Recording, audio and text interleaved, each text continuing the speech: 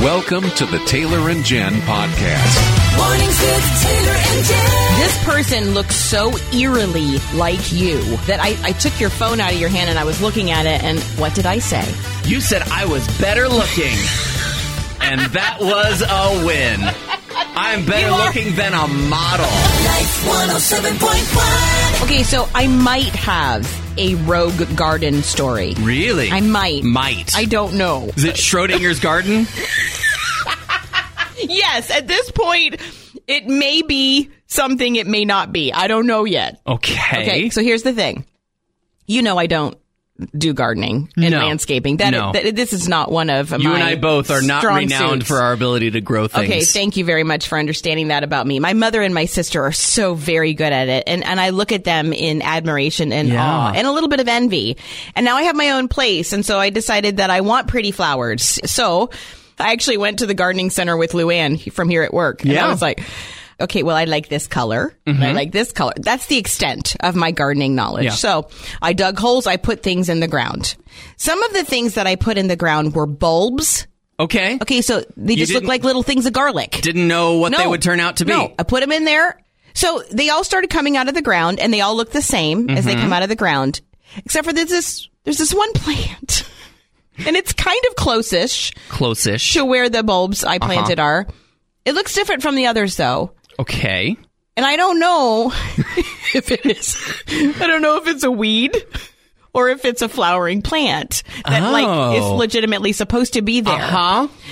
It looks like it knows what it's doing. Oh, okay. And I don't. Is that like the person who walks in really confidently into a research area with a clipboard and people just assume they belong? So I, every day, go out and I water it. And I talk to it. So you could be watering a weed right now. I say to it, I don't know what you are.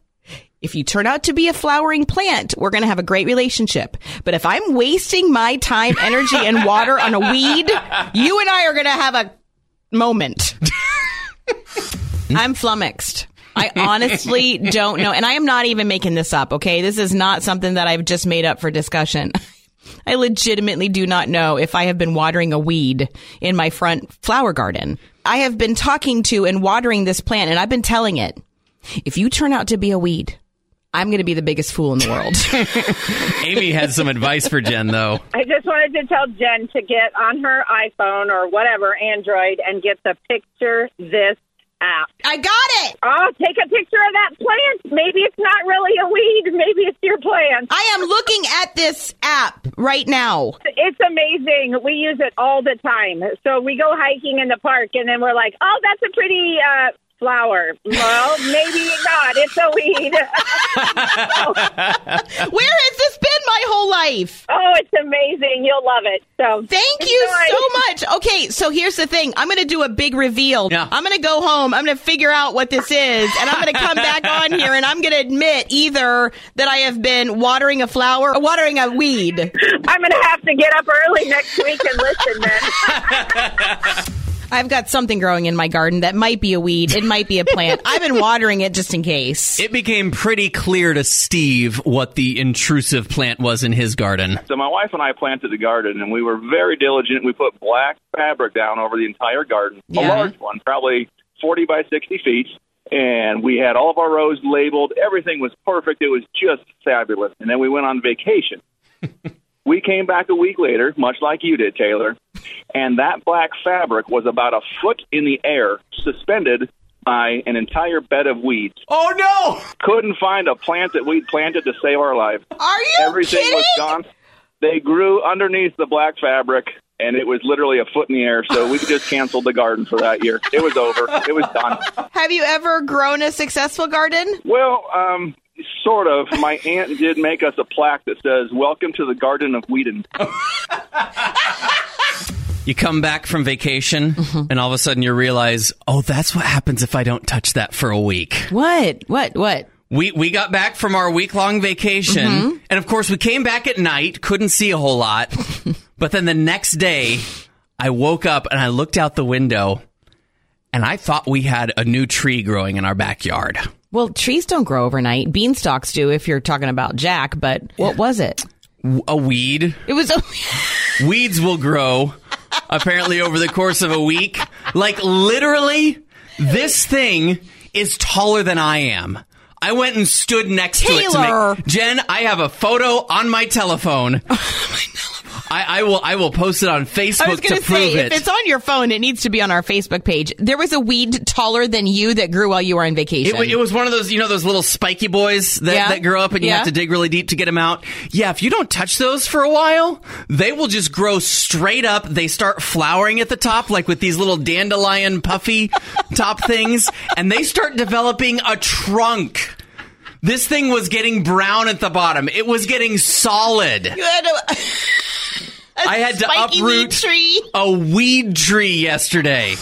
I'll never forget looking through the window and seeing the cheerily covered toy box that my mother had made sitting in the corner of my brother's room. And seeing my brother. He was 3. Mm-hmm. We had a babysitter. Everything was going fine until all of a sudden the babysitter realized that my 3-year-old brother had locked himself in his room. Uh-oh. Okay. So, the 3 of us, my babysitter, my sister, and me are all outside Jeremy's room. Jeremy, you got to unlock the door. Jeremy! And Jeremy was not unlocking the door. Oh, naturally. And so all of a sudden the babysitter just goes charging out the front door. And so, of course, my little sister and I are like running around. Oh, yeah. Running behind her, What's going on? We run around to the back of the house and we look in the window to my brother Jeremy's room. And Jeremy... is standing there on his bed, smiling at us and waving. And he knows he's got an audience. My babysitter is like, Jeremy, open the door. Jeremy. And Jeremy looks at her and smiles. And then he launches himself. He jumped from his bed to the top of that beautiful toy box that my mother had made. And my babysitter is going, no, don't do that. And Jeremy turns and looks at her again with this big grin on his face, and then he jumps back onto the bed, and my babysitter goes charging back around the house, and my sister and I are running behind her, and basically she's standing in front of the door, and she's like, we have got to figure out how to open this door. And finally, she got a quarter out. Oh, yep. It was one of those locks, and she depressed it and opened it up, and then she grabbed my brother, who thought it was all so much fun, and wanted to do it again. So in my little brother's eyes, it was a fun experience. In the babysitter's eyes, not so much, because he was locked in while she was locked out. And feeling locked out of something can be really stressful, but it can also make for a really good story. My husband and I were visiting friends in Florida, and the men were out doing something, and Pam had to go pick up her kids from school, so I ran up to use the bathroom in a very large house, and it was a bathroom with a pocket door. And so I closed the pocket door, and when you're at someone else's house, you typically lock it. Mm-hmm. And so I did, and then I couldn't get out. I couldn't get the door to unlock, and I'm upstairs, and it's a big house. I would have probably had to scream loud and scare the daylights out of her. So I had my little flip phone with me, and I called my daughter, and I said, hi, Summer. And she said, oh, hi, Mom. And we were talking for just a little bit because I had to get moving on with the conversation. And I said, Summer, do you know Pam's phone number? And she said, well, Mom, aren't you there? I said, well, yes, but I'm locked in the bathroom upstairs. And so she said, oh, okay, I'll get it. We hung up, and she called Pam, and Pam said, oh, hi, Summer. Isn't that a coincidence? Your mom and dad are here. She said, well, yes, I know. And my mom is trapped in the bathroom upstairs and can't get out and doesn't want to scream for you. So. Can we just point out how Midwest it is that you call and you have a whole polite conversation and then say, oh, by the way, just going to squeeze out of this bathroom here. I don't know why, but somehow Sunday morning ends up being one of the most stressful times of the week. Oh, Absolutely, because you got to get ready and get dressed and get out the door to church. Which the crazy thing is, I do that every day going into work. But something about Sunday morning getting into church is really, really difficult and really, really stressful. Our family was usually sweaty and grumpy by the time we got into the car to go to church. And I remember specifically one Sunday early on when Lindsay and I were married, and we're, just blazing around the house. We know we're running late. We're trying to get everything together as we're going. And I walk by the window in our kitchen, and I look out and I say, oh, there's a cat outside the house. And then I kind of did a double take and I was like, that's our cat. And what had happened was he would take a nap up against the screen of the window, and Leo was a little large, and the screen couldn't hold his bulk anymore. And so he just rolled right out the window, and the screen slammed shut behind him. Oh, so he was not an outdoor cat. This was an indoor cat that shouldn't be outside. Pampered indoor cat. So Lindsay and I panic. We both rush outside, and we scoop Leo up before he can run off. Both of you? Yeah, we left the keys inside and we locked the door behind us out of habit. And so here we are. Oh no, you're trapped outside your house with a cat. On Sunday when we need to be at church. And so we don't know what to do except, you know what? Leo got out through the screen. I bet I can get in through the screen. So Lindsay's standing behind me, a cat cradled in her arms, while I'm trying to break into our own house and rip out this screen. I finally do it in my Sunday best. I'm crawling through, my legs hanging out the kitchen window. Lindsay hands the cat into me. I let her in. And guess what? What? We went to church sweaty and grumpy. Okay, as a recap, Taylor and Lindsay, newly married, cat falls out the window. They go outside to get themselves locked out of their house. Taylor has to crawl back in through the window. And we're not the only ones who've dealt with cats and being locked out. I was house sitting a few decades ago in a larger house that didn't have air conditioning, and they had upstairs windows that had fans that kind of circulated the air. Yeah. And the woman went overseas for about 6 weeks, and I was responsible for her two cats. One was a very large Siamese cat, and the other was a smaller Burmese cat. And the Burmese cat had some health issues, and so it kind of walked funny, and it was much thinner. And, well, the very first few nights I was sleeping upstairs, I noticed the Siamese cat jumped up on the windowsill. Well, the baby Burmese jumped up along with it. The first 2-3 mornings, I would go out to go to class, and I opened the front door, and there was the little Burmese cat on the step, just patiently waiting for me to open the door and get in the house. I realized that the cat was falling from the second-story window on some bushes downstairs, and I was afraid the cat was going to have some more medical problems. Oh, my goodness. And when the woman came back, she looked at the little one with the medical problems with the stroke and said, it looks like he's walking a little better. Sometimes I have to force myself to do things. You ever find yourself? Oh, yeah. Okay. It's good for you, even though you don't really feel like doing it. Okay, so I put myself in situations where I have no choice. Case in point, if I want to clean my house, what do? You invite someone over. Yes! Okay, you know where I'm going. I knew that it was time for me to get back into church, not just online church, which I think is great. And I'm really glad that we were able to stay in touch with each other through online church. I knew it was time for me to go back to church. I also knew that I would wake up on a Sunday morning and I would look for an excuse not to. I know myself. Because you get really used to the convenience of roll out of bed. I can have my computer up. Maybe I'm going and doing chores while I'm listening to the sermon. I knew that it was good for me to get back into corporate worship. And so I promised somebody that I would be there and I would sit with her. Yep. So that Sunday came around in January and I did exactly what I thought I would. I was like, I don't want...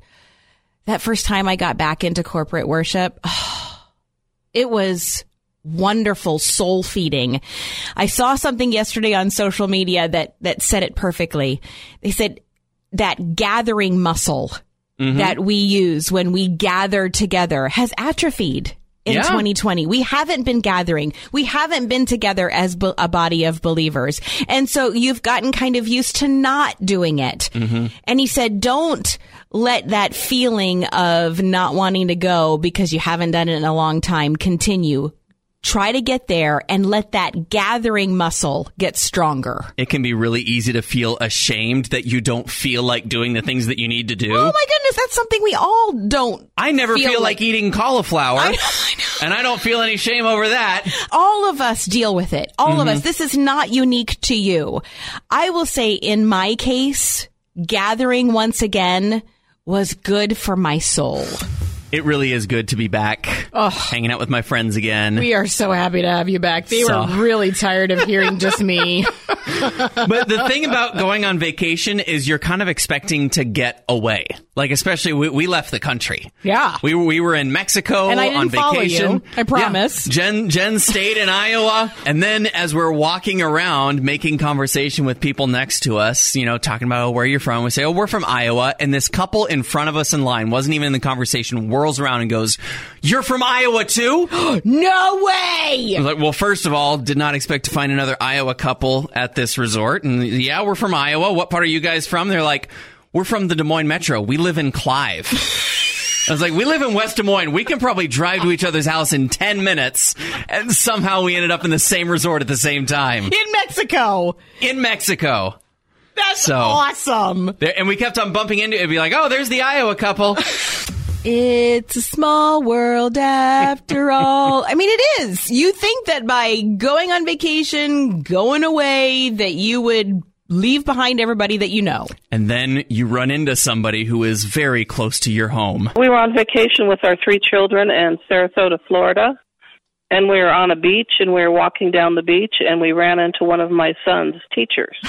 Whoa! And our son was appalled. How old was your son at the time? Junior high. Oh, Yep. Oh, my goodness. Oh, my goodness. Oh, that's funny. Yeah, you don't expect to run into your middle school teacher in a swimsuit. That is just not what you expect. No. How small of a world is it? Well, with stories like this, it's getting smaller and smaller all the time. Back in 1972, 73, my husband and I were taking 25 kids in a big old school bus toward California. We were here in Iowa. We're going up the mountain before we were descending down into San Diego, and the clutch dropped out of the bus. My husband was driving it, so he pulled it into the mountain, and we said, okay, what do we do now? And everybody started praying. All of a sudden, there was this car come up over the mountain toward us, and we thought, that car looks familiar. And it was Tom's uncle who lived in Kansas. No! And he saw the bus, and he said, what are you doing out here? He didn't even know. That wasn't the day for cell phones, So he went and found a phone, went on down, found a phone, and got a tow truck. But anyway, that was really amazing, and that was a God thing, obviously. I'll never forget it. For a second, I thought it was going to be one of those epic moments like in a movie. Really? Because I walked into an elevator and there was Life 107.1 artist Rhett Walker. Really? And Here in West Des Moines, Iowa? I was like, West Des Moines, Iowa, in an elevator wearing a local refrigeration company shirt. Oh, hold on. Checking his phone. Okay, no. It wasn't Rhett Walker. However, he looked so much like Rhett Walker that I did a double take and I felt like I had to tell him. Of course. You told him he looks like... I said, hi, I work for a radio station and you look just like one of our singers. And he just kind of looked up from his phone and looked at me and I said, no, seriously, his name is Rhett Walker. He's really cool. And you look just like him, except he's from Alabama. And the guy says, yeah, I'm not from Alabama. And I said, no, I can tell because you don't talk like Rhett Walker. I said, but you look just like him. So it wasn't necessarily a case of mistaken identity. I suppose if I would have continued to think that he was Rhett Walker, it would have been. But I'm telling you, doppelganger. Rhett Walker's doppelganger. Maybe he was in disguise. If you'd walked up next to him, you'd been like, I am a mountain mover. And see if he starts singing along. You think maybe it really was Rhett Walker? It was Rhett Walker in disguise. He was just pretending to be a refrigeration guy from here in the local company. I don't know Rhett Walker. Checking his phone. I'm Brett Talker. Yeah! I mean, it really does happen a lot. you see someone and you're like, oh, that's a human that I know. They're not in a place that I usually see them, but I can trust my eyeballs. And then you realize it's a case of mistaken identity. I was at a restaurant, and this lady at the other table was waving at me and smiling. I had a collared sweatshirt on. And so she came over after she was done eating and said, oh, so-and-so, I was so glad that you came and did such a wonderful job endorsing this quilt for our quilt club. I guess I anointed it or something. And I was nodding and thanking her. And the best part was that my friend who actually did the commitment for the quilt was sitting at the table with me with her back to the lady. I go, well, Gail, you got your thank you. I hope you're happy. Maybe the only thing more embarrassing than mistaken identity is the unknown identity. But Barb has a really cool way to avoid that. My husband and I, when we go to like a company party or something, if he squeezes my hand or I squeeze his, that means I do not know this person's name. I don't remember them. You have a code? Oh, that's smart. Well, we've been married 45 years. Yeah. Okay. You have a code. Yeah. If he squeezes my hand that he doesn't know these people, then I will just introduce myself. Hi, I'm Barb. And then they will say what their name is. Okay. Oh, that's smart. All right. That's really clever. That's really good. Have you ever both squeezed each other's hand at the same time? Yeah. That means let's walk the other direction. Have you had a case of mistaken identity? That could be so embarrassing. Bumped into somebody else's doppelganger, or maybe your own doppelganger? We thought we knew your doppelganger. We thought it was Danny Goki. No, my doppelganger is an Instagram ad model. I mean, nobody else looks at you for 5 straight hours every single Monday through Friday except for me. So I know what you look like very well. And when you held up your phone and turned that around, I was like, I didn't know you were doing that as a side gig. I know. I look at myself in the mirror every morning, and literally I will be scrolling through and I will see this thing and I'll be like, who took that picture of me? Mm-hmm. Who's inside my refrigerator? It looks just because it's a guy looking inside of his refrigerator. It's this guy who's looking inside his refrigerator, and it must be related to some sort of computery thing because there's like a motherboard in his refrigerator for some reason. This person looks so eerily like you that I took your phone out of your hand and I was looking at it and I was looking at it. I was looking at you, looking at it. No, what did I say? You said I was better looking. And that was a win. I'm better looking than a model. So good to have you back. It is good to be back. Everything go off without a hitch? No. I mean, is it really a vacation if you haven't had some sort of misadventure in the middle of it? And our misadventure happened at literally the very beginning when our flight leaving Des Moines, Iowa was delayed by about an hour. Okay. Well, which meant that's not too bad. Well, when we landed in Chicago O'Hare for our connecting flight, we literally watched that connecting flight take off. Oh, you missed your connection. And so we had the experience from every sitcom where we go to the customer service. They say, hey, there's another flight leaving in like 1 minute and there's 2 spots left. You run. I'm going to take care of the details. And we are sprinting across Chicago O'Hare Airport to make our flight. I didn't know this. Oh, yeah. Oh, my goodness. But we made the flight. Oh, yay.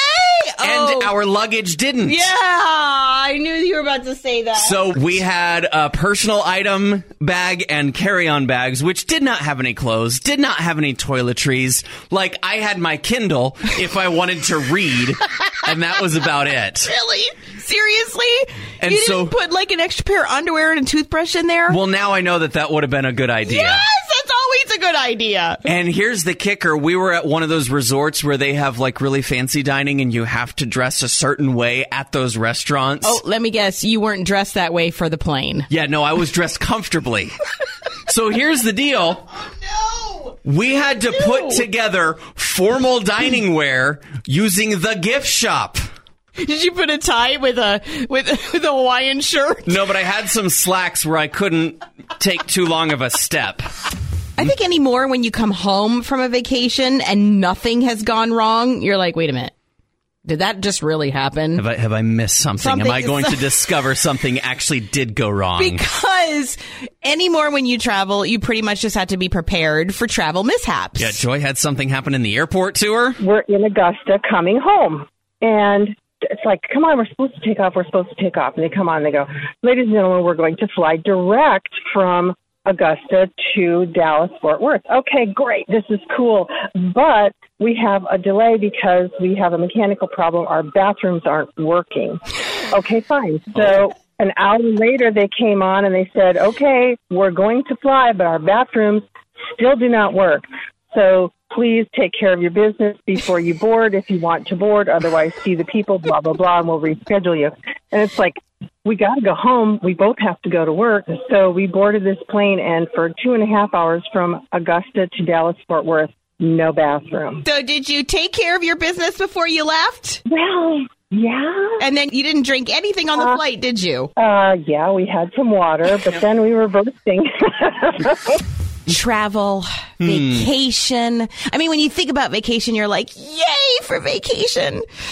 And then you remember you have to actually do the travel portion. Yeah. Which there always seems to be something that goes wrong. So we were flying home from Galveston, Texas, through Houston early in the morning, and us and probably 5,000 people were leaving at the same time. So getting through the checkpoint was crazy. It was so busy, and people were starting to miss their flights that they were just shoveling people through. You weren't even walking through the thing, right? Well, we had a carry-on. So Ron had the carry-on bag, and I was ahead of him because I had slip-ons, and he goes, "Run, go tell them that I'm coming. I'll put my boots on." And I'm like, okay. So he's got the carry-on. I go running. We both get on the plane. We're sitting there. We're just worked up. So we make our flight to Dallas, and we're starting to unload, and I said, "Did you put the carry-on bag overhead?" And he looks at me, and he said, "I didn't bring the carry-on bag." I said, "I didn't either." Oh, boy. Oh, no. And I had the tag to put my name on it because my name wasn't on it. Oh, so there was no identification in Houston. So we get home. I have a missed call on my way to Des Moines, and Houston are calling us saying, "Did you forget a purple bag?" Somehow, God put a new tag on the outside of my bag, and 3 days later, they shipped it home. Yay! Wow! That's awesome! The Taylor and Jen podcast is a product of Northwestern Media, a ministry of the University of Northwestern St. Paul. You can hear more from Taylor and Jen weekday mornings online at life1071.com or on the Life 107.1 app.